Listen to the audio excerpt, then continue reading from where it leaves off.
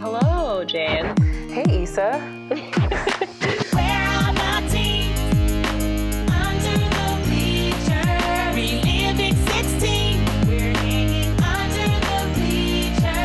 Hello, Jane. Hi, Issa. This is Under the Bleachers. We're two adults who watch and discuss movies for teens. This week, Nick and Nora's Infinite Playlist, which our guest very thankfully chose for us, and which I have watched many, many times. I don't know if I told you that, Jane. But first, you were going to tell us about some teen-related activities that you did this weekend, Jane. Yesterday, and it's sort of related to our movie, I live in New Jersey now, but went back to West Caldwell, and we did a pizza crawl and a pizza rating thing where I created a form and a map. And we worked our way from the top of Bloomfield Ave to the bottom of Bloomfield Ave and went to 8 pizza places. Oh, shit. And rated them all.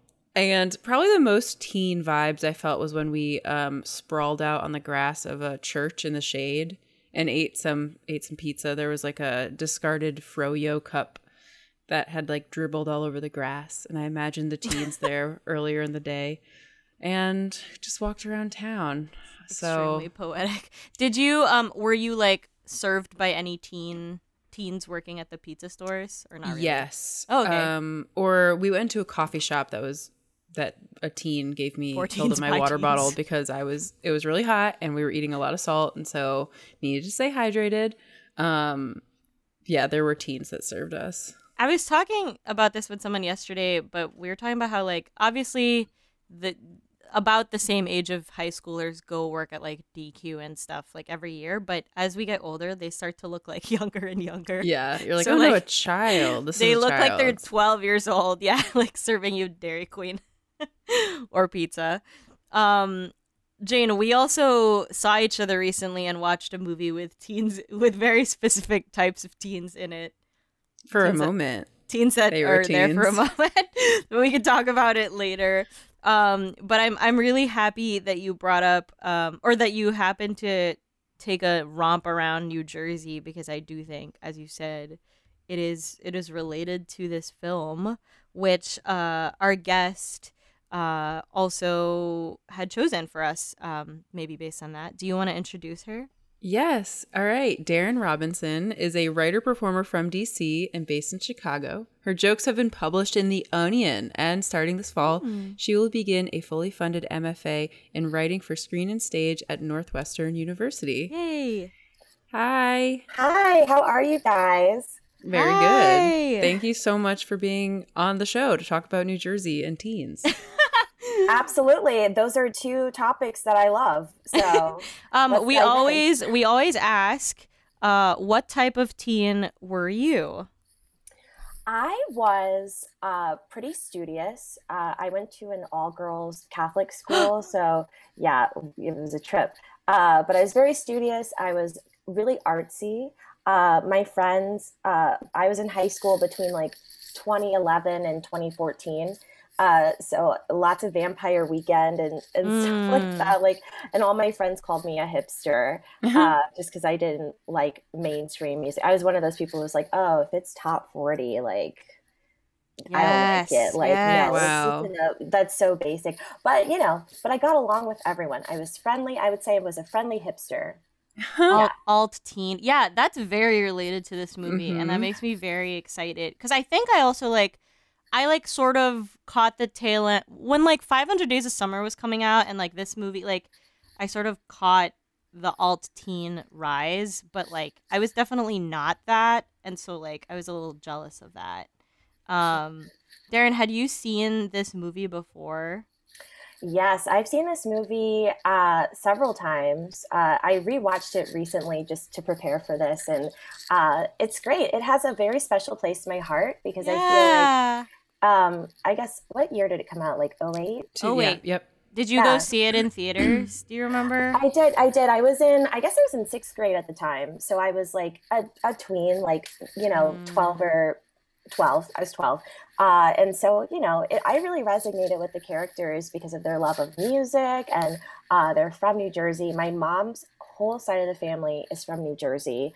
Like all my cousins are from New Jersey. It was like a second home for me growing up in DC. We'd just like drive up the coast and hang out with my cousins. And so when they were talking about, you know, Englewood up to no good, Hoboken, no joking. I had cousins who lived like right near Hoboken. So that's awesome.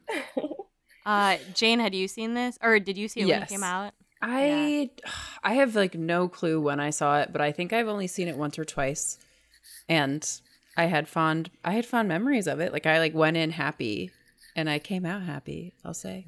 I think I didn't see it in theater. I think I pirated this movie. I think this was like in the early days of me like learning how to torrent. And I remember specifically watching it because someone was like, the soundtrack is really good. And it was again like the allure of like the indie teen and like Vampire Weekend taking off. And I remember seeing it and being like, oh yeah, like let me go LimeWire the rest of the soundtrack. Like, yeah. But I've seen it a bunch of times, just happened to watch it with people or it being on HBO or something. And I didn't really know anything about New Jersey when I saw this. So Daryn, I was still living, I grew up in the Philippines and I was still living in Manila when I saw this, and I didn't know I would end up in the States. And I am pretty sure that I didn't really realize they were in the Lower East Side as they were like running around New York. And it's right there, and it's that close. So my mom actually, fun story. So my mom and her best friend growing up, they had a band called Sundae, like Sundae, like an ice cream sundae. And my mom played saxophone, and he played another instrument, I think percussion.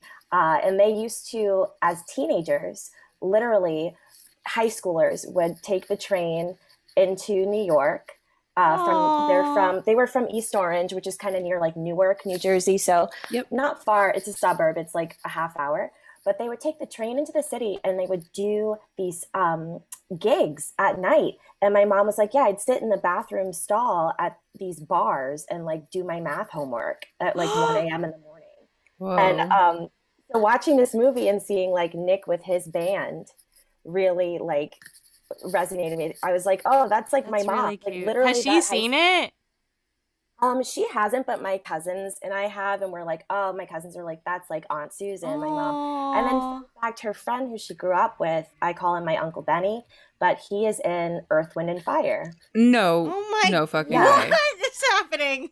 He is. He's in Earth, Wind, and Fire. So that was cool too. That's like, so cool. Yeah, looking at Nick, like with Norah and how Nora's dad's the record producer, I was like, oh my God, like I totally get that. People like thinking you're cool or like your whole identity is around this famous person who you're related to, especially being someone like in the industry. I know like a lot of musicians who are like, oh, so like you get to go backstage at Earth, Wind, and Fire, like have you tried spinning that into like a music career? And I do comedy, so I'm like, that's not me. But also I'm like, I never say that as a fun fact about myself because it's not about me. It's about my uncle. So right. Yeah. Your mom sounds like a very cool teen, or she was a cool teen. She was voted second most popular at her high school. And problematic, but good for her. No, yeah, very weird. She was voted second most popular, only behind somebody who had a bunch of siblings. So it was like one of those families where they had like a kid come through every 2 years and everybody knew like these siblings. And so for her to be second most popular was a feat. Did they rank everyone? Like was everyone ranked on class on popularity, your class or rank was there is released a top your three? Popularity. I think it was just a superlative thing, but she, I think, was a lot like me in that, again, like I was studious in high school and artsy, but like I got along with everyone. Like you were popular. I never had, I wouldn't say I was popular. I would just say I didn't have beef with anyone. Like I'm intimidated. I hate cliques. I hate drama. I don't have time for that. Sometimes, when people have like Twitter threads where they're like telling a story about something, I'm like, I can't. I have a thing. I say, protect your peace. Mm-hmm. That's a good mindset. Wait, where in DC did you live? So I was born in Northeast, and then my parents moved to the suburbs. So the gorgeous Prince George's County. Mhm. That's Wait, sorry. Is every part of New Jersey just like This is DC. No, this is Okay, this okay. is the DC area. No, this Is is just a like nickname. a thing? Coming up with like rhyming nicknames. Yeah. What's happening? No, I call it the gorgeous Prince George's, but it's Prince George's County. It's like do you know where University of Maryland? Like I grew I up lived in right DC I lived in the DC area for like 7 or 8 years. there. No way. Where? Yeah, so we have a lot of crossover because Yeah. and now I live in Jersey City. No way. Yeah. I went to high school though in DC in Georgetown. Oh, okay. Um, Okay, right, that makes sense. Yeah, and also another connection with Nora from the movie is that I Mhm. think she goes to a girls' school, right? Yes, Yeah. she goes. With, I think is it a Catholic school or it's it's an all girls school. I don't know if it's a Catholic school. I think they but- were wearing uniforms though. Yeah. And was all about that uniform life. So I got to college and I like literally like kindergarten through high school, Catholic school, uniforms. You don't have to think about what you're wearing. So I got to college and I like did not know how to dress myself. Yeah. It's been like I guess 7 years since I started undergrad. I'm 25 now and I'm just now figuring out this is my personal taste. I had the same experience because I also went to schools with uniforms, and then I remember like because if you have a school with a uniform, you can just be like, okay, and then when it's cold, I just have my uniform and then a jacket. But like you do have to like actually change, like layer like warm clothes, like. That's like also I just didn't understand that you can also just like change what style you want for each part of the year. No, Yeah. I that was like a tiny part of the movie, but I also I almost wish we like spent a little more time just at their normal life, because I forgot how quickly this movie moves too. Yeah. It tracks and trucks along and I love it. I read It's a that ride. I read that they actually filmed and like added all of the scenes that start the movie after they had completed it. So originally it started at the gig that Nick goes to, and then they added all of the like stuff in his room and stuff at her school. So we were gonna get nothing, and then they added a little bit. So just to back up a little bit, so Nick and Norah's Infinite Playlist came out in 2008. Directed by Peter Sollett and written by. Do you know how to pronounce the writer's last name? No. Ian? Okay, I don't know. Lauren Scafaria, I'm gonna guess. Lorene Scafaria. Lorene so Scafaria. She just also wrote and directed Hustlers. Hustlers, yes. Oh. Which I recognized her name from that, and then I was like, oh, like I no love wonder. Hustlers. Yeah, I love And Hustlers. y'all, guess who she's dating? Do y'all know her boyfriend? No. Bo Burnham. I did know that. I looked that up, and they have like a massive age difference. And they're just like age hot gap artists together. discourse. They're so hot. I didn't know that. What a great little tidbit. I knew that she had done Hustlers, but I thought that like I thought the person who did Hustlers like hadn't done anything else for some reason. I thought like that was like part of it. No, But she's she also from New wrote, Jersey. She wrote "Seeking a Friend for Seeking the a End of Friend. the World." Yeah. Yeah, she's also from New Jersey. She is not, to my knowledge, she's not like the daughter of a music exec. That was not her Well, childhood. this is actually based on a book. It's based on a book by two people, Rachel Cohn and David Levitan, and some of it is a little different. Like in the book, you can actually in the book it's alternating, and you can actually you can't find it anymore, but they had actually recorded voiceover parts of the book to mimic like the voiceover like narration of the two different people for I forget their names, Nick and Norah. But they eventually axed that. They were like, that's not going to be in the movie, which is fine. They also just like had a lot of cameos, so I don't know if that was just like a fun part about this movie, that they just like had a bunch of like industry people like randomly in it as cameos. So like Lorene Scafaria is the drunk girl who makes out in the cab or in the back of the car that they think is a cab. No And the guy way. is Seth Meyers. Seth Meyers, yeah. Stop.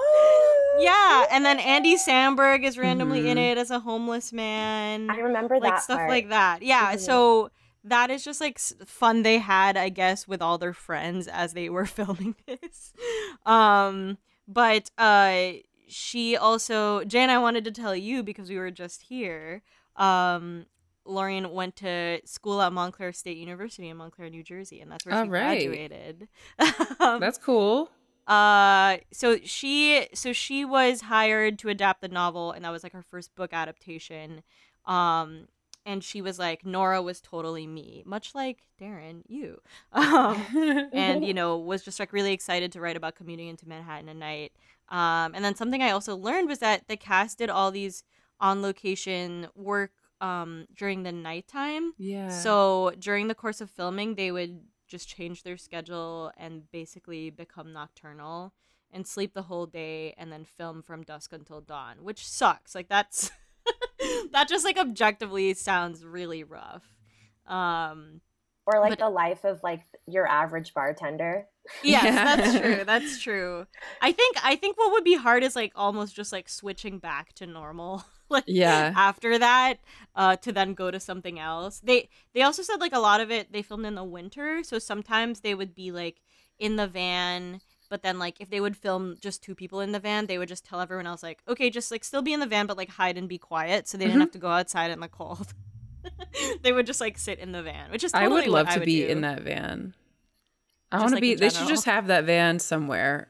The Nick and Norah van. You can Well, just Jane, pop in. there's a van on my street that's like the same kind. Uh, Have you seen it?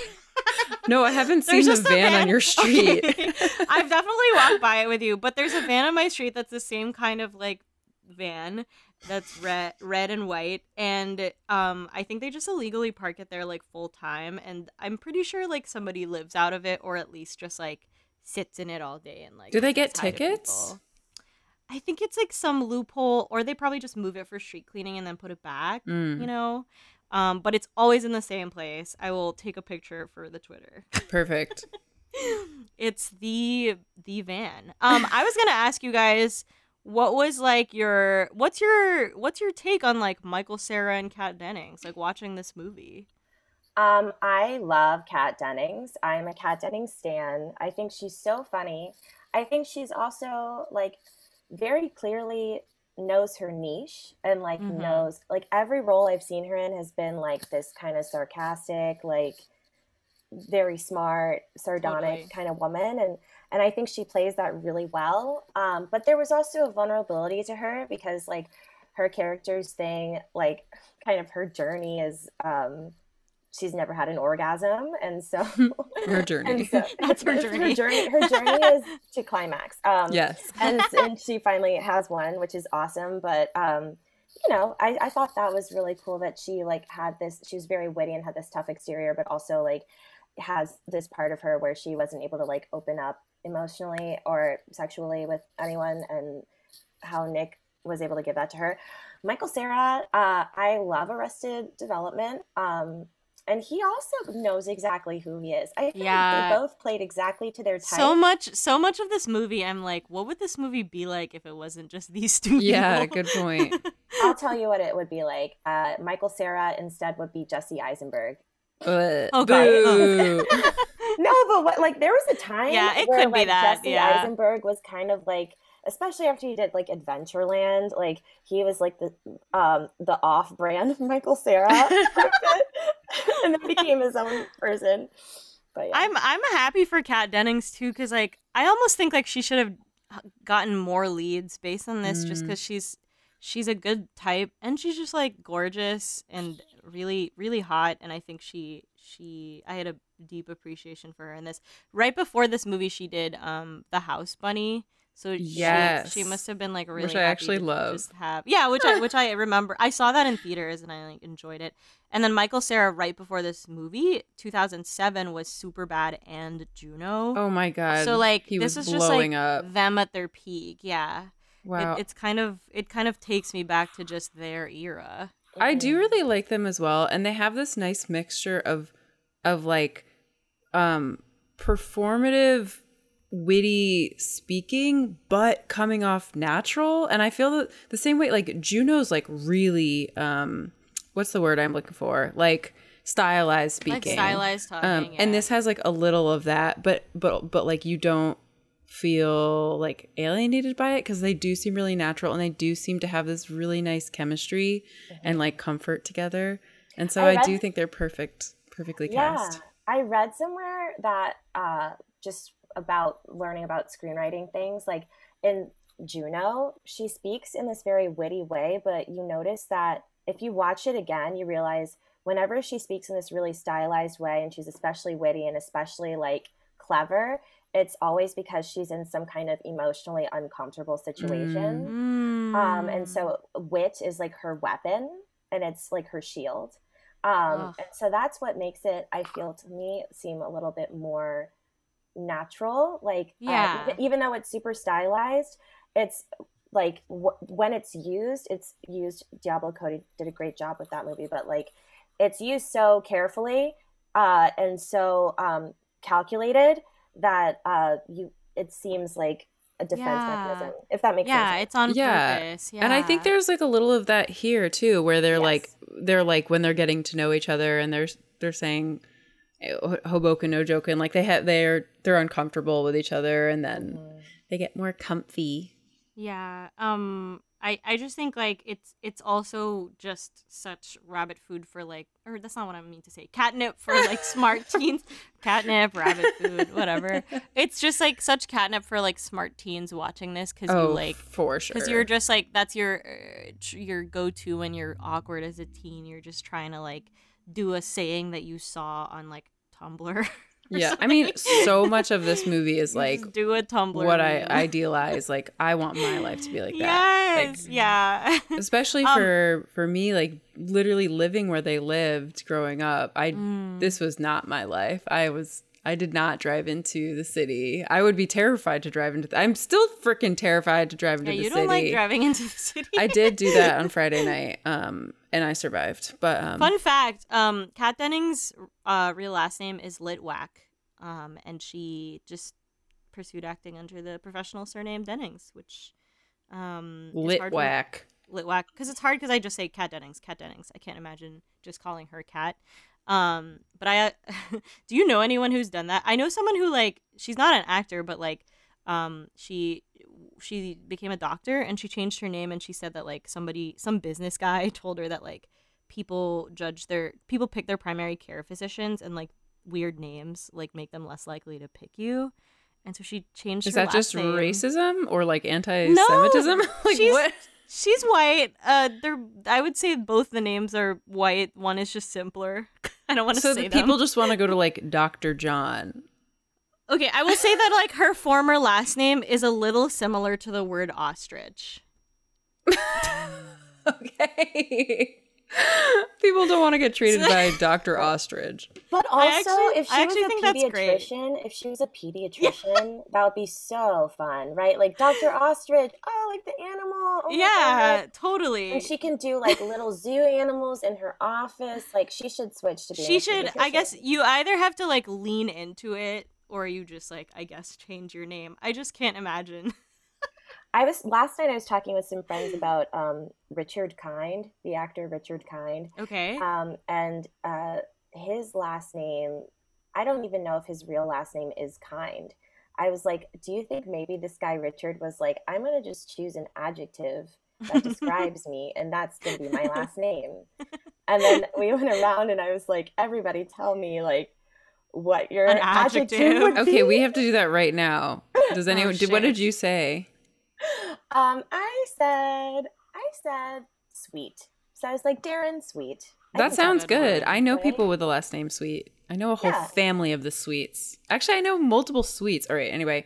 Issa, do you know what you would be? I'd probably just do Loud.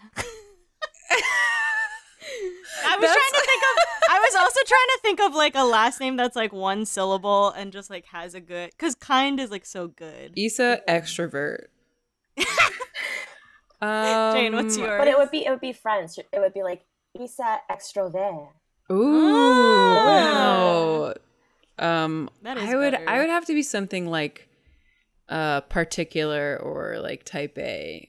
Jane particular.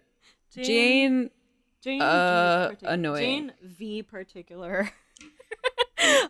Okay, we're getting off track. But the only other thing about the movie I wanted to bring up was like they very intentionally were like, we want to select music to find quote unquote the best music you haven't heard yet, And they did a lot of bands based in New York, which is nice of them. But that is something I like also associate a lot with this movie, is just being like, I don't know, just everyone trying to act like they know indie music in that time of my life. Yep. Absolutely. I mean, that's like, this movie, I think, was a huge impetus of me, how I became in high school, where I was like, I like, this band is way cooler. Like, you like whatever, like, I don't know, One Direction. There's this other band called The Wanted from the UK who also are kind of like them, but not as many people know about them. Yeah. And like, sometimes I would even judge based on like how many, because Vivo was huge at the time, like on YouTube, Vivo with all the music videos. And so I judge like by how many views their Vivo music video had. And if it had over a certain amount, I'd be like, oh, they're too mainstream. Stop. Hell yeah. Yeah. And I feel like that really started with this movie, because it came out in 6th grade and I was like, yep, okay.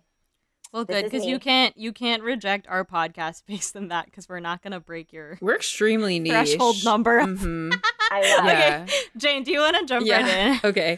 Nick, a teen from New Jersey, is depressed after a breakup and keeps making mix CDs for his ex-girlfriend, Triss.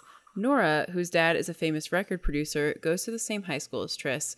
She doesn't like Triss, but is connected to her through mutual friend Caroline. Although Norah hasn't met Nick, she knows of him and listens to the mix CDs that Triss throws out. Nick's bandmates, Tom and Dev, convince him to play a gig in the city after finding out that their favorite band, Where's Fluffy, will also be performing at an undisclosed location. Triss, Caroline, and Norah are also planning to search for Where's Fluffy and end up at Nick's show. Triss bullies Norah, so she says she's there with her boyfriend, then goes up to Nick and kisses him, not realizing that he's Triss's ex. Yeah, that was a power move. I was like, dang, girl, nothing to lose. Yeah, honestly, kind of it feels almost out of character for her, which is an exciting way to start the movie. But yeah, it was very powerful, and I guess she was like she was attracted to Michael Cera, which is, I mean, okay. Sure. There is a little bit in this movie of like people not thinking Kat Dennings is hot, and then also like both of the girls, including the bitchy girl Triss, like both of them are obviously like still attracted to Michael Cera, which is interesting for me. Yeah. Because like, yeah. I was gonna ask about that. Like, are we attracted to him? Like, personally, I'm not, but I am a big fan of him. I think at that time in my life, like I would have thought his personality was cute, but it would always have been like for his personality. What about you, Daryn? Okay, here's the thing about going to an all-girls school in high school is that like you don't have as much daily exposure to men, and so it's like whoever like you come into contact with is like, oh, are we gonna date? You know, like I did theater at the all-boys school, and like going back and looking at pictures of, you know, the guys I had crushes on, I'm like, oh, okay, so he was the only one around. And that's kind of how that went. So I feel for them in that way. But I think, you know, his personality is cute, and he was in a band. I was literally just thinking That's that. true, There's a that's band true. halo. Like, if someone's holding a bass, you're like, oh, it's like immediately a little bit horny. And so Yeah. I do get that. And There's you know also- he's woke because all of his friends are gay. I love that. Yeah, he That's is such a woke. fun, weird detail. It's He like, is woke. it's not just that they have like a gay character, but like he's in a band that's known for having all gay members except him, I guess. Mhm. Yeah, I also like the detail. I was just thinking of when you were saying like, yeah, they're an all girls school. They can't contact any boys. Like, there's a little detail that Triss is like, oh yeah, I met this guy who's just like following me around the mall. It's like, and that like makes more sense now, knowing that like they can't meet anyone. So that's literally just how she like met the random guy that she brings along with her the rest of the night. Mhm, He's mhm. fun. Oh, that's so good. That's so good. Okay. My cool music story, which I didn't comment Okay. on, was that I also definitely tried to listen to cool music, which is so funny because I'm so into the mainstream. Like, I love mainstream everything. Same. And so like looking back on it now, it's sort of sad but makes sense. Like, why I wasted all this time trying to find these bands that I probably didn't like, and like but I will say I love Vampire Weekend, and they made the jump from Yeah. indie to mainstream. My question was, did you and your friends ever make mix CDs specifically? Because we are not the tape generation. Yes, I did. Mainly because my car had one of those like I drove my dad's old Jeep from like the year 2000. That's so, cool. Yeah, I still drive it when I go home. It still works. I actually think that's so cool. 21 years old. Yeah, but like literally we had like one of those things where it's like a tape that goes in that has like an audio jack. And I know so exactly. Yeah. I had that, and then it stopped working like halfway through high school or whatever. And so then I was like, okay, I guess I'll burn CDs. And so I would burn CDs. I had like an external disc thing for my MacBook that I'd plug in, and I'd burn CDs from iTunes and stuff. And my friends and I used to burn CDs for each other for our birthdays and stuff. It's like a really good birthday present. And, you know, that's what I listen to. I don't know. Absolutely. I had a lot of mixed CDs, made a lot, gave them to my dad when I was trying to make him listen to the cool music that I didn't even really like. I know this is not really related to me, but Adrian, previous guest and my BFF, she once made a mix CD that every other song was "Hey Ya" by Outkast. Which I love. I love that. Rocks. Yeah, it's like when you're trying different perfumes and then you have to sniff coffee beans in between. Oh, so that it's a palate cleanser. It's like "Hey Ya" is like the bass line. Yeah.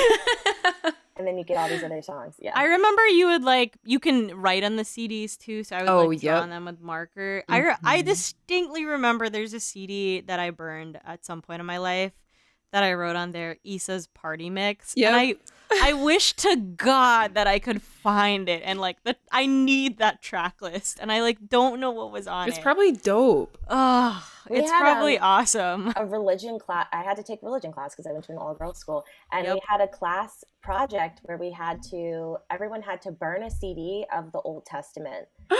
So we had like a list of like different Old Testament stories and stuff, and we had to and then like put music to them. Put music to each one. That's kind of fun. Also a good creative project. Interesting. Yeah. It was fun. We all burned CDs, and then our teacher was like, now I know all this nice, cool music. Oh my God. That's me. Okay. I'm your teacher. I will say that these teens and everyone in this movie is way cooler than I have ever been or ever will be. And like they're very confident in everything. Like there's no question of traveling. Like for me, it's stressful to drive into the city and find parking. We also don't see Norah and Caroline take the bus. Like that's very explicitly like left off because like that's not fun. You do see like tons of people driving around and it looks so cool. And then also stuff just like getting to a venue, and then they seem to have fake IDs. Is that correct, or did I make that up? I think Norah can pretty much go wherever, but it seems like everyone else. No, it seems like everyone else just doesn't get carded. Oh, and also I guess they're straight edge. But it just does seem like they can get around really easily. And then they're like, we're gonna drive into Brooklyn. Like, okay, well that takes a little bit of time. Well, I know there's like a lot of like, especially places that also play music. Like in Chicago, we have like Shuba's Tavern or other places where you can just. I think anyone's allowed in, but if you want a drink, you have to. Oh yeah, you can't get a drink. Yeah. Okay. Yeah. Yeah, you have to. Yeah, you're like kind of assuming you're 18 plus to get in, but like just don't drink. I do. I was thinking about this too because like I think they're supposed to be kind of, or at least Kat Dennings and Michael Cera is supposed to be like sort of awkward. But like one thing I do like is that the characters have had previous relationships and have had like previous like history trying to figure out their sexuality that is like messy and like not yet finished, because like that's more realistic. They don't just like teleport out of nowhere like other teen movies. But you're right in that like some of it's just like they're too confident. Like she just like goes up and kisses him. I do think like that is a very like like fan fiction or like teen book premise. It's like I'm gonna pretend you're my boyfriend, okay? Yes. But she almost then like was completely not awkward when she kissed him. I have mixed feelings. I have mixed feelings about that too. I have mixed feelings about how good they are at it.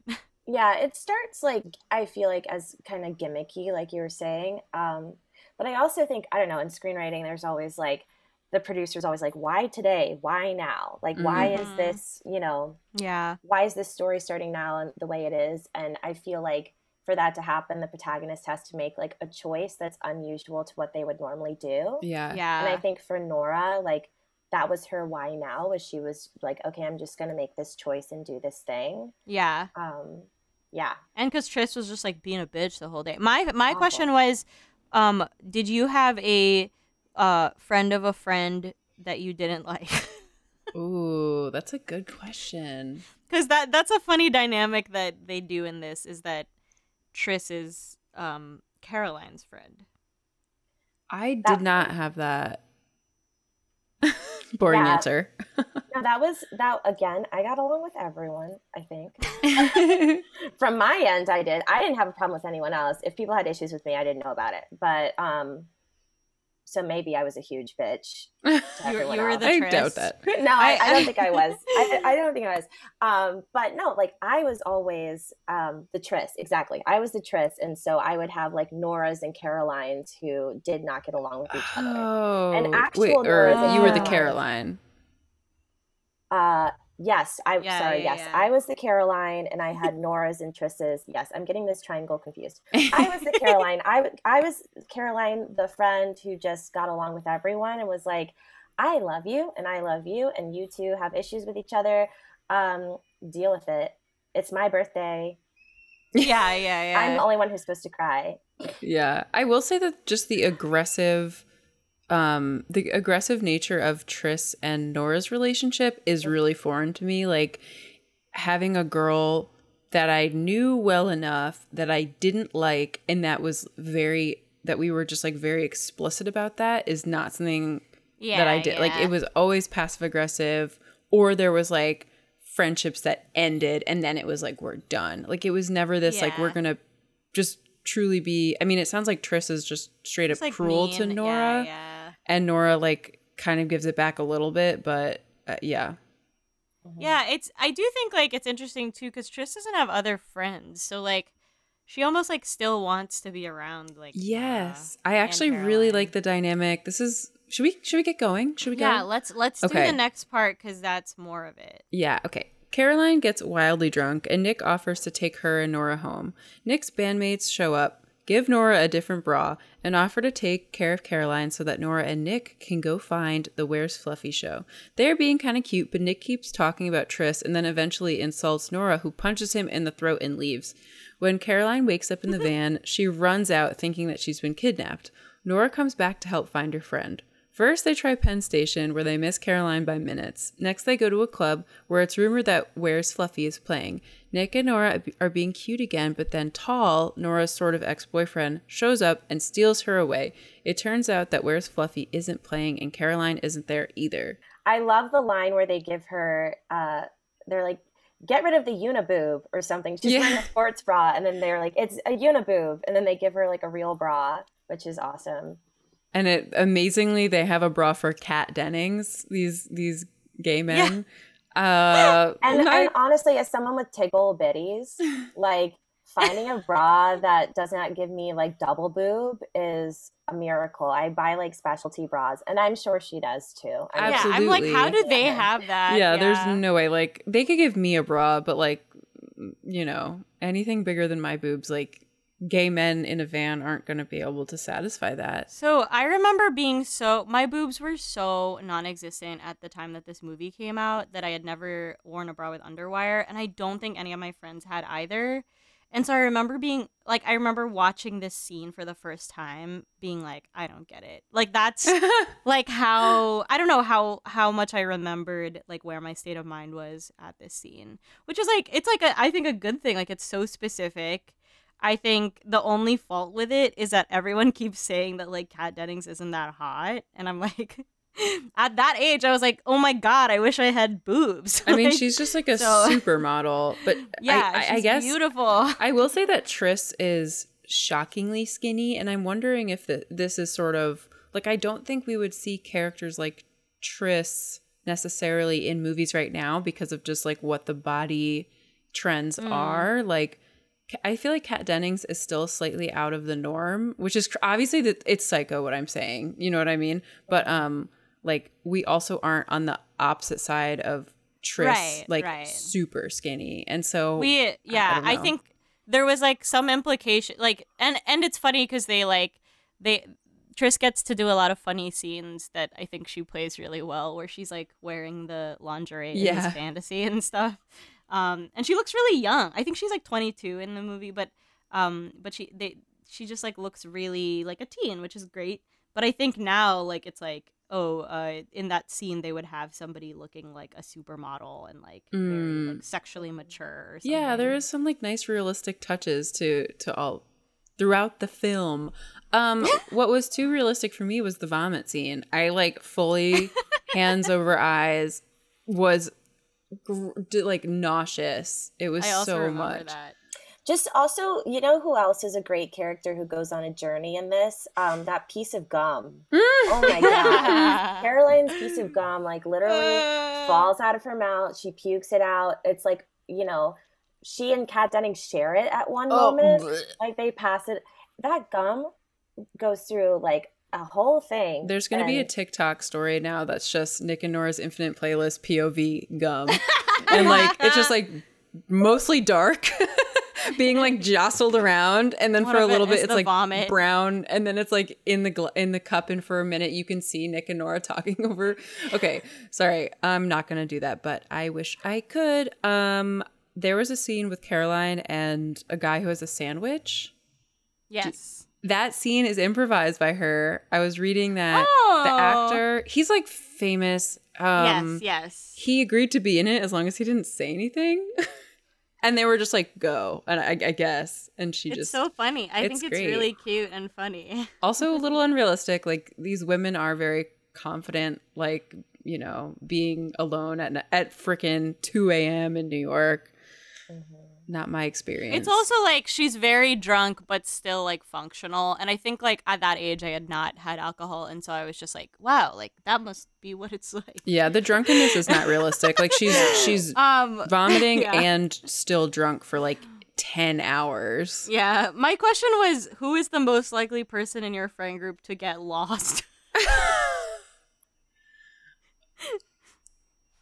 And is it you? Honestly, it's me.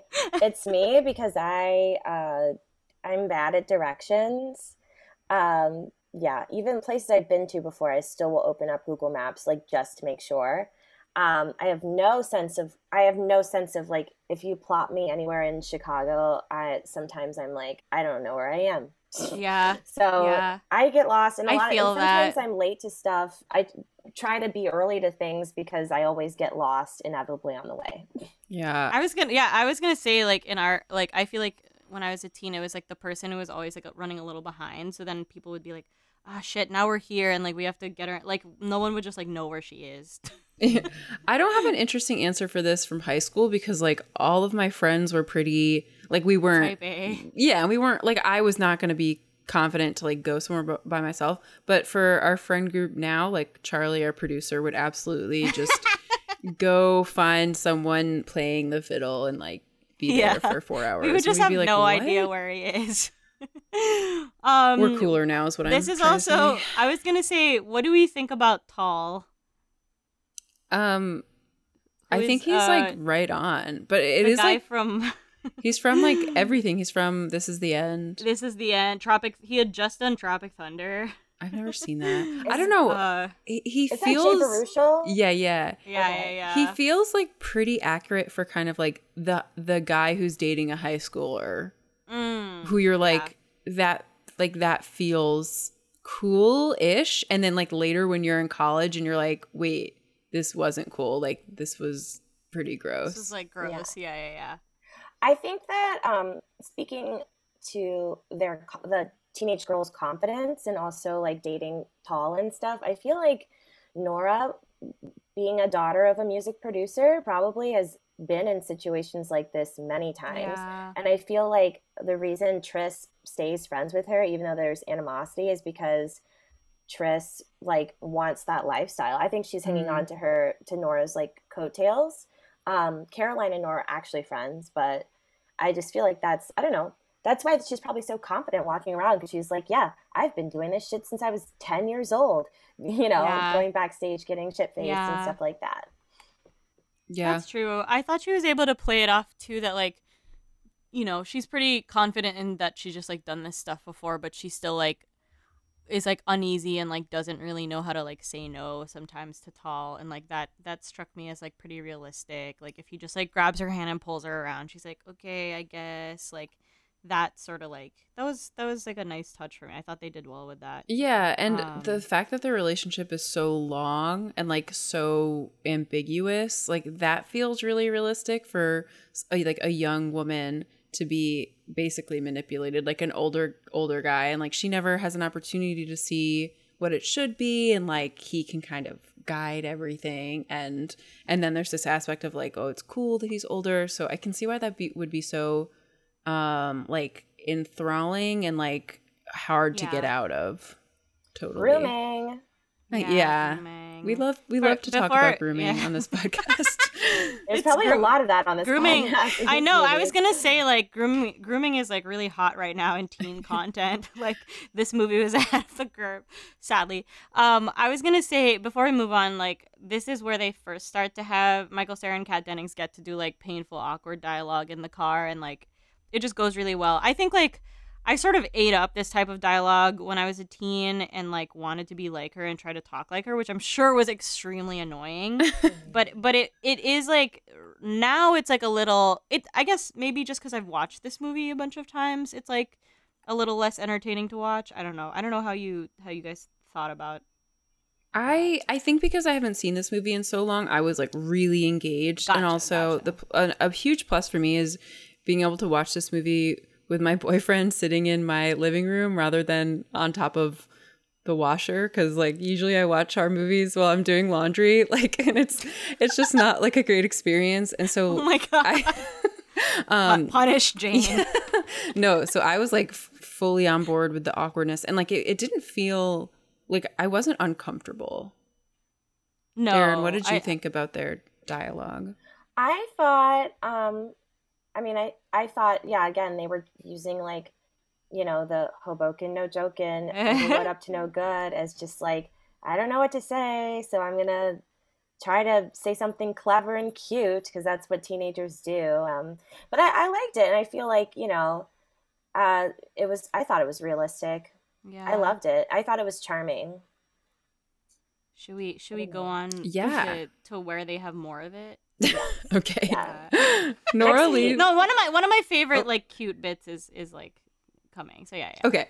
Nora leaves Tall to go after Nick. She says they should search for Caroline at her usual puke spots. Triss sees them and follows after, confronting Nora in a store where it's revealed she cheated on Nick their entire relationship.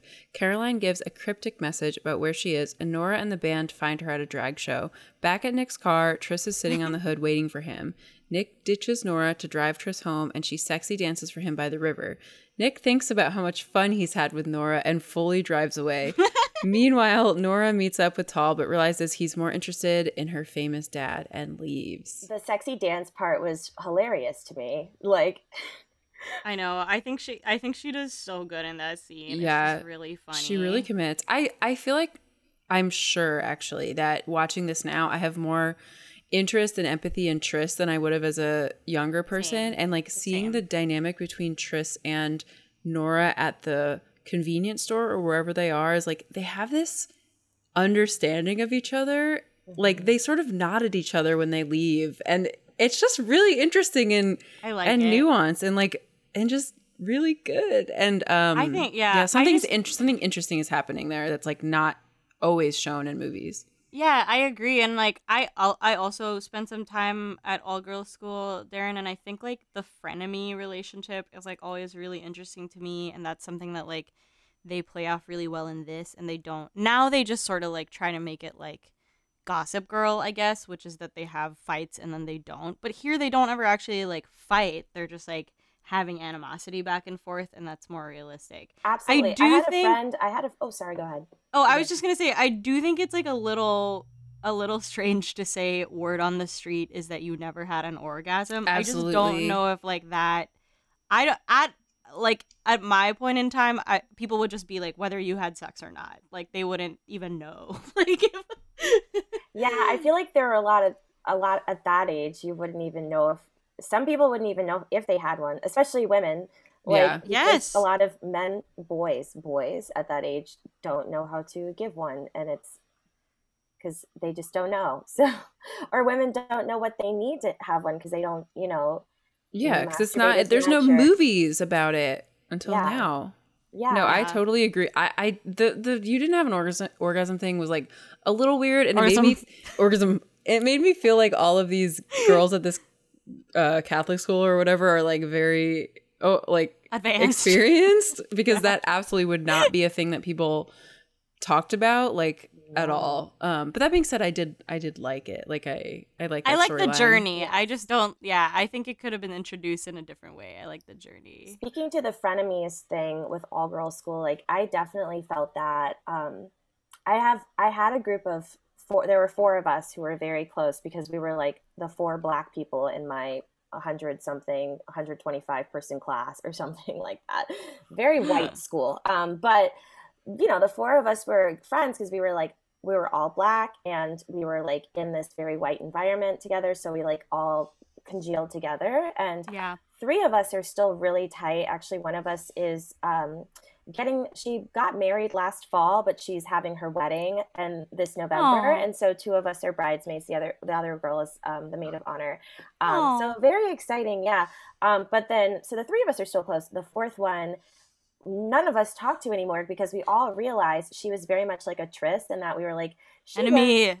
not nice. Like I would go Oh. back and think like she said some not nice things to me. Like she told me one time, she was like, well, no one wants to fuck you, and like, What? walked away from me, like out of That's play with herself. psychotic. In front Guys, of other that's psycho. people. Daryn is very hot. And also, you. that is just like a psycho thing to say about someone. Thank you. I was not as hot in high school. I had really bad acne. Oh my god. I don't. I did. We don't believe I you, but had that's very okay. we could talk about acne another time.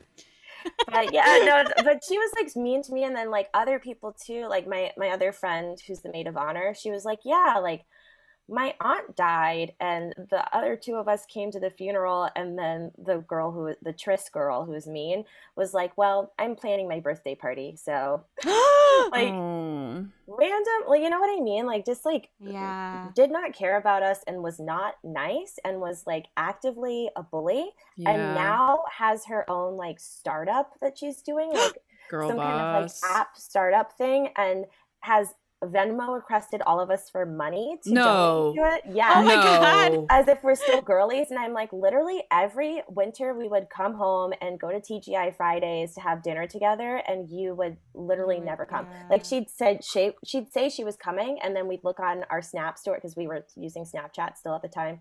We'd go on our Snap story, and like she'd be at someone else's house or like on a party bus or some shit. So Okay, no. I love girl this. was not I love nice. this tea. I was gonna say, like, I foresee that future for Tris is that she's Yeah. gonna like try to have her own business, and like everyone's gonna be like, oh, this girl's such a bitch. But it's funny because again, when you're in that setting, just as I was saying before with finding guys to date because you go to an all-girls school, Yeah. like someone like Michael Cera is attractive because it's like, well, he's not, I'm sorry. I mean, No, it it's like, rocks that he's we're not just like- bad looking. He's tall is a big thing. He's tall, he's in a band, and he's like kind of sweet.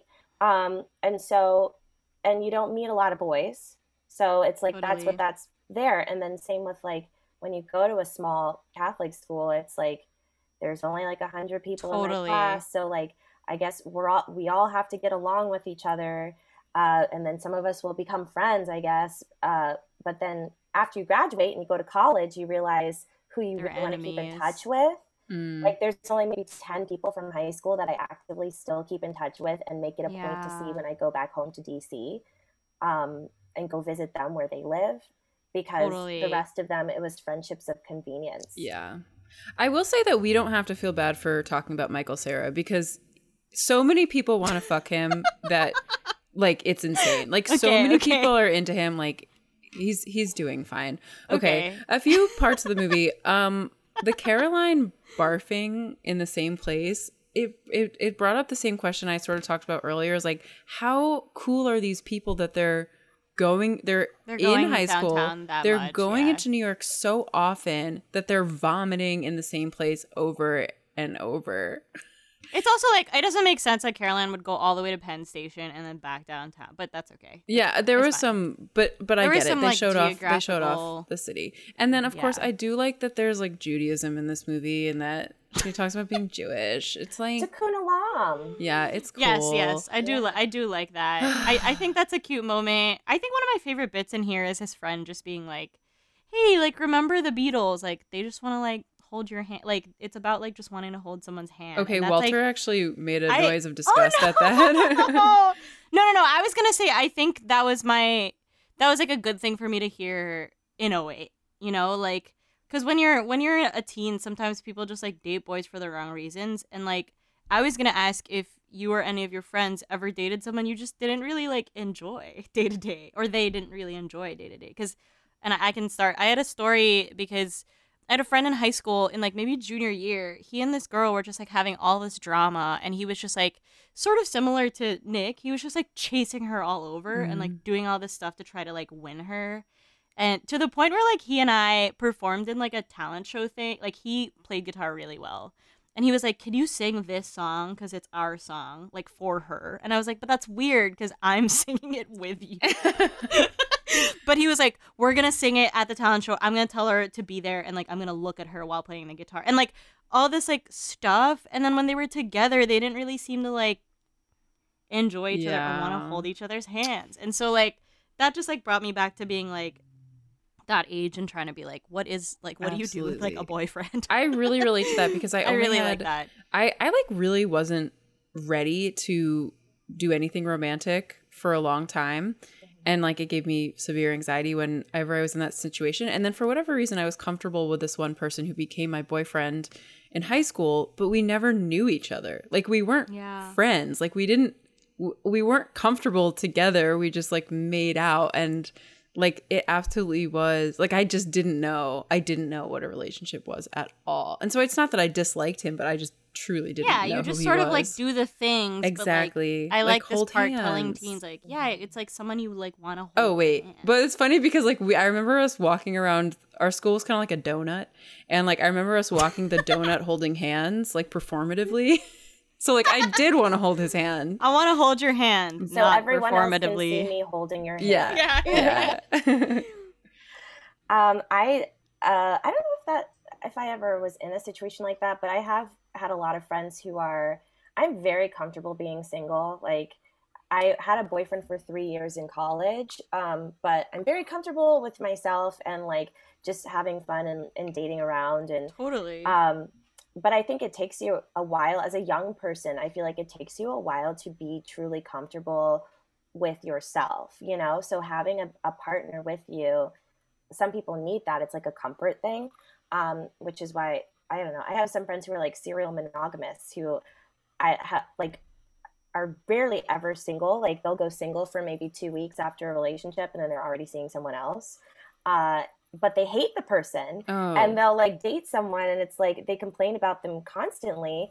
And I'm just like, okay, yeah. you know, you can get out of this situation, right? And also, you know that, but then they'd be like, oh, but then who am I going to be with? And I'm like, no one. Yeah. Be with you. Date yourself. I And loved being single. Yeah. I also just like you kind of see Triss like heading down that path because she just like wants to have like someone to bring to the shows, and she's like angry that Nick's moving on, and clearly the guy who followed her around the mall is just like some guy, Some dude. But I also feel although like maybe they'll get along. Nora is someone who, to me, seems like Nora is starting to go the opposite way, where she's feeling comfortable, like, in herself and doing her own thing. And, like, especially her decision at the end where she was like, oh, I could either take a job working with my dad in the music industry or that's lined up for me, or I could go to Brown and go to school. And that's her becoming her own independent person. And that's great. And I feel like you have to know fully who you are before you can like have a really meaningful partnership, I think, with someone else. Totally. I wonder And if that person needs to know who they are too. I wonder if Okay. Nora and Emma Watson ever had classes together in some alternate universe where this Let's is real. move on. Wait, no, I did have one. I had just one more comment okay. about this. Okay, so Michael Cera, he's a great actor, and one part I really liked was when he was watching Caroline dance. Like, I feel like he's really good at reacting to stuff. Like, you could really see everything in his face, and I almost feel like the montage-y throwback to 3 hours earlier where they like showed Norah. Like, I almost think that wasn't necessary because I really knew what he was feeling. Like, I knew exactly what was going on in his head, and like he was sort of crying a little when he left. I don't know. It really touched me. Okay, I'll move on. You mean Triss dancing? Yes, Yes, I like that sorry. scene. I like that scene because Triss is like so sort of dumb in her own way, but she thinks she has everything under control. Yeah. Right? She like doesn't, but I feel like she feels like it's falling out of her grasp. Like, she's like, oh, I gotta get it back. I gotta get She's it like, back. I know what I'm gonna do. I'm gonna dance in front of the car. And these were then he's pre-Uber like, nah. days. These were pre-Uber. Yes. So he left her on the side of a river. That is like upsetting. It's actually like not okay, but like, it's where awesome. I was trying to be like, where are they? Like, Yeah. Okay. Anyway, okay, let's go. Norah still has Nick's jacket and phone, and he calls her from a payphone to apologize. Norah drives them to her dad's studio, crashing his car into a fire hydrant on the way, and Nick learns who her dad is. Nick plays a song for Norah and then makes her come really hard. Caroline and the bandmates learn where's Fluffy is playing and text Norah. Everyone reunites at the show, including Triss and Tall. Triss yells at Nick for leaving her, and Tall tries to pull Norah away. Nick and Tall get into it, but Deb's boy toy steps in to headbutt him. Nick and Norah leave, missing the show so they can be together uninterrupted. amazing. Great ending. Sorry, I'm just thinking about how I have to fight Walter for not liking the "I want to hold your hand." You can, well, Walter, like, he's gonna shit on me. Nick. Like, he's gonna like shit on me for that, and I'm gonna be like, no, it's a good message for teens in 08. I think he was just laughing about the Beatles reference, because like Walter does think he's like very alt. But I do think that is something that these characters would be like, the Beatles, man. Yeah. Okay, I will say one thing that I realized watching this movie, and honestly, I already knew. I don't really like music this much. Like, I like music, but like I do not like music in the way that these people do. Like, Sure. I also would be so tired. Oh my God. We stayed up until like 1 last night, and I'm like, it's stressing me out. And they were up all night. I do think like them like being able to go out for the sole purpose of like pursuing a mystery location and not knowing where you're going to end up, I would never be able to do that. But I do think like, you know, like that's the dream as a teen, that you get to stay out late in a cool city, like watching a band you like. Yeah. But I just, the mystery aspect, like I cannot deal. How do they make money? I would need like a sack of peanut butter and jelly sandwiches, like, to energize me throughout the day. My question was, if you brought a guy to your father's workplace or either of your parents' workplaces, where would you have them finger you? You have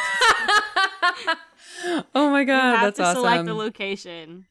Okay, I can go first. My father is retired. It doesn't have to be your father. Whichever my workplace mom is better. a librarian. So there's like a lot of places. I mean, I guess the Stacks is like, you know, the hottest, you know, just like pushing over books, I guess. And then there's also some like study rooms, but like they have glass walls, and I would like a little more privacy than that. Yeah. Oh no, Daryn, don't sign off. Don't leave. No, I'm here. And it's like, okay, this is a nice time. No, you're good. I was thinking about mine. Okay, so my dad works for the federal government.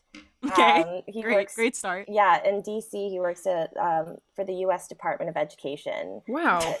Yeah, he's the director of risk management. Oh. Yeah, so his office, I haven't been there actually since I think high school, because like after a certain age, he was like, hey, you're like an adult, so I can't bring you in here anymore. Yeah. Because that's like true. you, well, I can't, you can't hear secrets of the government. It's Right. Department of Education. And I'm like, literally, okay, it's the Department of Education. Like, it cannot be, what are you talking about? Like student loans? Like, I don't know. Like, like what's the big deal? But anyways, but if I did bring the person there, I'd probably go, oh, where's like a secret spot? Oh, nowhere really, because it's the government. maybe like under a desk or something. I remember when, when I was little, my dad actually kept a sleeping bag in his office for when I would come to work with him as like a little kid. And I would have a sleeping bag and I'd sleep under his desk while he worked. That's cute. I will say that there are secret spots, but like so you don't know about them. Like graduate from sleeping under his desk to getting fingered under his desk. I was gonna say I actually realized as you were saying that the last time I visited a parent's office in general, my dad's office was like probably in high school because like when you're an adult, they can't just bring you. So I do remember when I was in like junior year, my dad's worked for Coca-Cola for a long time. And so when I was in junior year, whichever Coca-Cola office it was, they did have like a mini, like not museum, but like a mini like exhibition, like hallway on the first floor that just had like different like Coke from like around the world, like vanilla Coke from Japan or something, you know, like all these like different types of the ones that were like discontinued. So it'd probably be like somewhere in there with all the like different like would you involve products. Coca-Cola? No, well, we would like try to steal. Right? Yeah, we would try to steal. It was a place that I was. People were always like, "Oh, can you like try and like steal like one of the new products?" And I'd be like, "No, like they don't make it there. They just like do business. Like they don't like." It's not the factory. That's like a different place. Yeah. I will say that it's really cool that the sexual like moment of this movie is just him making her come and that's it. And that's like their dream. After we watched this scene, I was kind of like, oh, they had sex. And then Walter was like, yeah. And I was like, wait, no, they didn't. Like, I don't think they had sex. Like he fully just, you know. And I was like, that rocks. Because so often in movies, characters do have sex and then it's seen as just like everyone comes and like we're so happy, and like this feels so much more. I mean, it's a little unrealistic that a stranger would make her come, but like it's so sweet. I don't know, it's so much cuter that they hook up and they're sort of in the middle of hooking up. I mean, I assume maybe if they had stayed there longer, maybe they might have had sex, but like there's also no argument about like Nick being like, oh, but I didn't come. Like, they're just like, okay, bye. Let's go see where's Fluffy. I was going to say this part of the movie, well, all of it, but a lot of this movie is also just them running around the East Village, which I now feel very proud to know some of the places they're at. And then I was going to say, I do like in the ending when they're like, we didn't miss it. Like, this is it. Like, we're just going to go, like, have an adventure together, which is just, like, him driving her home. Like, I mean, I really like that. It's a little cheesy, but it's so, like, I just agree with that message so much. And it's something that's so hard to recognize in general, that what you're doing right now, like, is your life. Like, there's so much planning of, like, what I'm going to do later, but working out or watching TV or like going grocery shopping, like that's gonna make up most of your life. So and driving home from New York City, like that's your life. And like chasing your lost friend around. Like I do feel like I didn't give enough credit to like there's just so much as a teen when you do start going out, like you don't understand how to do the logistics and people are bad about plans. And so there's so much of like in college especially, like so much of time was just spent figuring out how we will find each other. That's like, true. It's just, but it was fun in its own way. It was funny and fun in its own way. And bar hopping too. I mean, I just remember like when when bars started opening up again this year, like this spring, from COVID, there was one night, I think in April or May, my friends and I were trying to go out and all the bars had like capacity limits. And so we spent all night walking around. I live in Wrigleyville, so near like the Cubs Stadium, just walking around Wrigleyville, walking around Boys Town, and just trying to find a bar that would take us. And it was like 11 o'clock and we weren't getting it anywhere. And we were like, okay, but this was our night. Our night was walking around. Weed is legal here. So walking around, talking, chatting with each other, and then eventually ending up back in my apartment and hanging out. But it was just fun, it's you know, so nice. And that's life, you know, it's getting to where you're going. So deep. But like, it's true. That being said, if I was Norah, I'd be like, I just ran all over the city looking for this band. we got to watch at least one song, okay? Yeah. And then we Yeah, can yeah, go. yeah. Yeah. Also, like, fuck this band. Like, whatever. I don't like that. I This can't. is why I I'm don't like. eh. I don't like that aspect. I would Okay. never chase the band. One thing I wanted to discuss is this sort of implied start of their relationship right before they graduate from high school, or not even. I was just wondering what you think their future is, and they sort of have this discussion of like, we're going to go to college an hour away from each other. And normally I've made my position very clear that you should not stay in a relationship when you go to college. And so for me, the way I view this for them is that they like keep in touch for a short time and then fall out of touch and go to college and have great lives.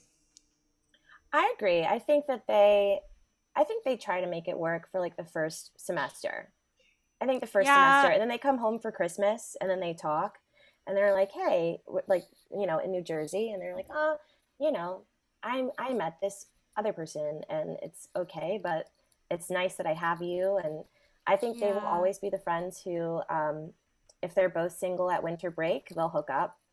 Yeah, Oh, yeah. I agree with Maybe that. after Actually, college, working in the music industry. Because Tis the damn season. Right. Vibes. Tis the damn season. Yeah. I love that album. Me too. He's wants to be a musician. He's going to Berkeley, and then she will ostensibly take over for her dad, or start go to college first and then do that job that she has lined up. So I think that in music industry circles, they'll still know each other post grad. So I can see and it they'll be being like, yeah, we knew each other since high school. yeah, and at least staying good friends, if not like getting back together. But I think being in college, long distance is not the move. Yeah. I agree with you, Daryn, and I actually think that like they have enough of the same interests and they're in the same geographical areas so much that my prediction is actually they would be like on again, off again, hooking up for like a long time before they like find actual like partners. Nora, that but like, what are if Nora close to and them. Emma Watson like get together? Like, that could happen. Okay, should we wrap up? I have one more question, and it sort of is. Yes. It is in like a wrap up mode, which is: Okay. do boys and girls? Sorry, gender binary, but like, do boys like this movie as much as girls? Do we think? I think if they're into music, then Nora is like a manic pixie dream girl Oh, to that kind of boy. I think, I Right? have a cousin who's a guy, and he loves this movie, but he loves the soundtrack. And he's also, my cousins again are from New Jersey, and so they love New York, and they love hanging out in New York. So it's like, it's an homage to the city. I think that New York City is a character, in the film. So it's like New York and music, and it's like a vibe. I feel like the whole movie is just like a vibe. A vibe, I yeah. think girls yeah. like it for like the reasons they were saying, like, oh, it's a sweet relationship, and like he makes her come, which is awesome, and you don't see that much, like those reasons. And I think guys are just like, yeah, it's a vibe, and the music's great. Yeah. yeah. Well, and if you're a music loving guy, like the scene where he gets to go into her dad's office and like pick up the guitar, like I think that is just like, you would love to be in his shoes in that moment. That's true. I would love to know, our many listeners of diverse genders, please weigh in so we can get like a nice statistical. That's true. Yeah. Maybe we should do a poll. You have to identify your gender and then tell us if you like this movie or not. Okay, sorry, I'm done. Okay, we've come to the end where we're going to answer 3 questions. And Daryn, you can go first. The first is this movie good or bad? Oh, it's great. It's not good. It's great. Agreed. That's a great I think answer. I think it's awesome, and I think we've talked about why. It's so awesome. I agree. I forgot to say this movie is a tight 90. Yes, hell yes. Incredible. We all just came. Okay, now the second question is, do you like this movie? Yes, I like this movie. It's I think one of my essential teen movies. I also really liked it. I think I liked it more now, and I feel like I understood it more now, and it made me feel really good. I mean, I still feel extremely uncool, but not even in a negative way. Like, I know that this was a dream for me that never happened and never will, but I still felt really good coming out of this movie. I think I have watched this movie too much at this point. Oh. I think this was like too many rewatch. This is one too many rewatches for me. But I really do like this movie. I think that like because I knew everything that was gonna happen already, it was hard for me to like sit still this time. Yeah, I but totally get it's that. sort of rare that we do like a movie on this podcast. So okay, the third question is, what type of teen do you think this movie is for? I think that this is definitely for a music-loving teen. I think it's for a teen going through a transitional period in their lives. Like, I think this is not a middle of high school movie. This is like you're about to go to college, you're figuring out who you are. And I think it's for a teen who one day wants to move out of their small town or move out of their suburb and go to the city. That's a really good answer. That's okay. That's better than any answer I've given for any episode. Walter said this movie is for emo boys and normal girls, which I really liked. So I'm just gonna stick with that. I am a normal girl. I think like a wide variety of people would enjoy this. And then I also think that like this would be a good movie to watch with like a teen and like the whole family, because like it's like wholesome message and like there's like some fun shenanigans, but no one is like too insane. And also like you could talk about like relationships. Except for the orgasm scene, everyone would have to like go get a snack. Oh yeah, I would go get a snack. Yeah, that's true. I forgot. Oh well, it's kind of, I do like that they show just the like the sound level. That's cute. It's funny. Daryn, when you're not watching this, what are you watching these days? Okay, y'all, I've really gotten into Spanish period dramas on Netflix. Ooh, interesting. Spanish as in from Spain, like Spaniard. Spain, yeah. And so I just wrapped watching one, it's called Velvet. And basically it's set in the 50s in Madrid, and it's about a high fashion like department, like one of those department stores like Harrods or something, but it's called Velvet, where like they make like couture dresses where like the ladies come in and they select a dress they want and they fit it to their measurements and everything. But the main story is about like the heir to the first episode. The guy who owns it kills himself, and so his son is like the heir to the company, and his lifelong been in love with a seamstress who grew up in the store because she was orphaned and her uncle worked at the store and raised her. Also, the people who work at the store live in the basement of the store. Whoa. So so everyone lives, all the seamstresses, all the salespeople live on the basement. And then there's the rich people who like run the store. So you know, it's kind of upstairs, downstairs in a way. But the seamstress who grew up in the store, she grew up with the little boy who's the heir, and they, you know, had a secret love. And then he has to marry this other rich girl because the company's in financial ruin. That's why the dad killed himself. So he has to marry this other woman, Christina, who he doesn't love, and he loves Anna, the seamstress. And it's 4 seasons. Every episode's like an hour and a half. Oh. But so much happens, and it's just incredible, and it was amazing. So that was Velvet, and then now I'm watching. This is only 1 season, 45-minute episodes, so not as bad. It's called La Cocinera de Castamar, which is the cook of Castamar, and it's set also in Madrid in the 1720s. But it's also like an upstairs, downstairs thing where there's Castamar is this palace, and then the Duke has fallen in love with the cook, hence the cook of Castamar, but he's expected to marry this other rich woman who got pregnant by the Marquis. And meanwhile, King Philip V randomly is in it, and he's crazy. Okay. There's always a marquee. I would, yeah. The marquee is evil. And the I have to be honest, I don't know what a marquee is. It's like, you know, it's like a duke or duke. something. No one knows what it is. Yeah, the marquis is evil, but he like impregnates the woman and is like controlling her because like her father died and left her destitute, so he's like paying off her debts. So she's indebted to him, and he's going to use her as a pawn to control the duke. It's very convoluted. All of it's like telenovelas, but it's. I wish I was hot enough to be used as a pawn to control the duke. Same. It's good. Guys, believe in yourselves. We could all be hot enough to be used as pawns. Yeah. That's been my kick though, guys. It's like they're so melodramatic, they're so fun, and I also feel like I love doing my Duolingo for the day without doing my Duolingo for the day. That rocks. I finally started what's it called? The White Lotus. Thank you. I loved it. I've been okay. I used to talk about all of the stuff I watched, and now I don't have time to watch, but loved it. Can't wait to watch more. And then I watched an episode of F-Boy Island, and Oh, yeah. I'm just not made for that type of reality show, and kind of reality shows in general. Like I don't poo-poo them, but like for whatever reason I just can't sit through them. And that one in particular, it's the romantic ones are like super uncomfortable and cringy and just weird.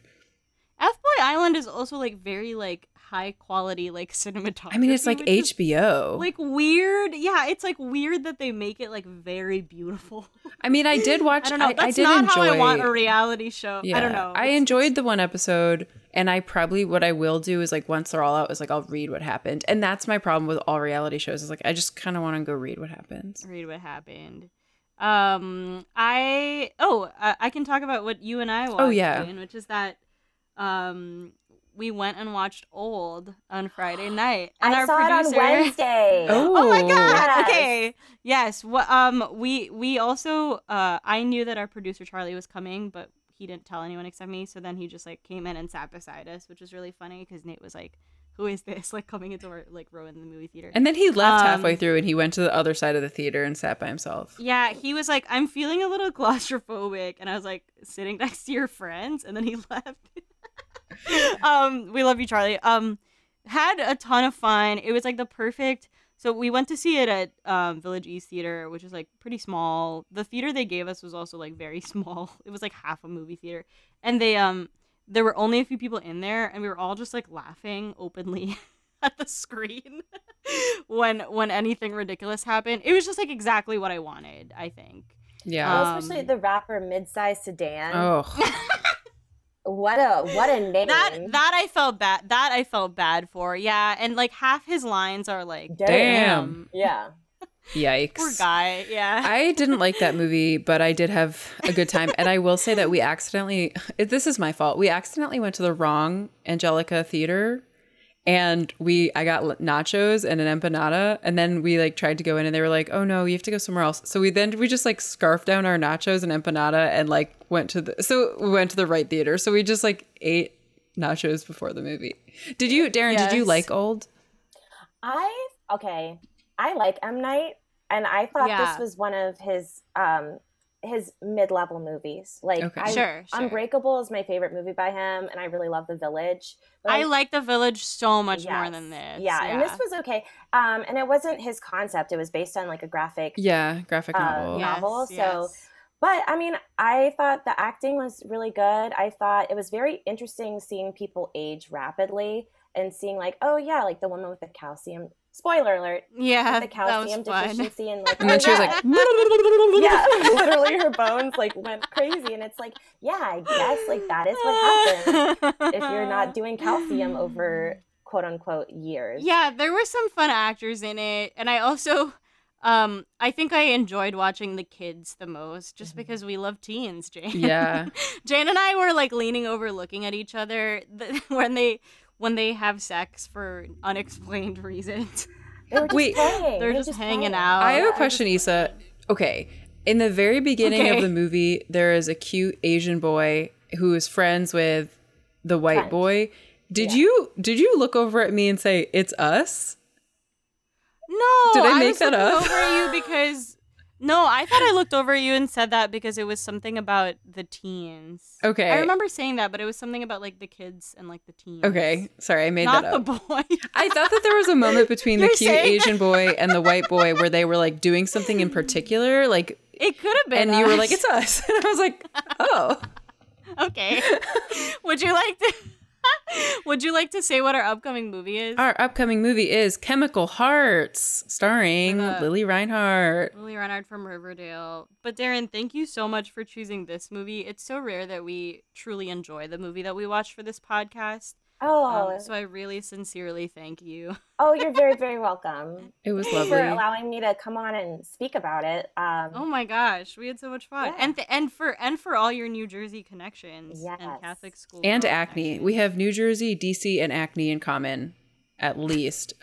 Would you like to plug anything? Yes. So I'm in 3 shows at the Annoyance Theater if you're in Chicago. I'm in a show called Fire and Beer that happens on Saturdays. It's an improv show. I'm also in a show called System of a Clown that's on Friday nights and Saturday nights. Yeah, it's like we come out to System of a Down music. And it's like a bunch of us doing solo sketch stuff, like characters, songs, everything. And then I'm in a show called Dick Wolf Improv that's on Saturday nights. That is exactly how it sounds. It's an improvised episode of Law and Order. That's so awesome. Yeah. Oh my gosh. that sounds. If I lived in DC or Chicago, sorry. If I am in Chicago anytime soon, I will come see your show. But I'm there every weekend, like every Saturday for sure. I'm in a show. Sweet. Yeah. That's awesome. All right, everyone go see Daryn. Everyone go see Daryn. Thank you. That was Under the Bleachers, our podcast about teen content. We would love if you hit that subscribe button, whatever way you get your podcasts. Don't forget to rate and leave a review, and please share us with a friend. And with a teen. You can get in touch with us at underthebleacherspod@gmail.com and find us on Twitter at @bleacherteens. Also subscribe to our Patreon to kick us some support, especially if you can't get enough and want some added perks, at patreon.com/underthebleacherspod. Okay, we will see you next time. Under the bleachers.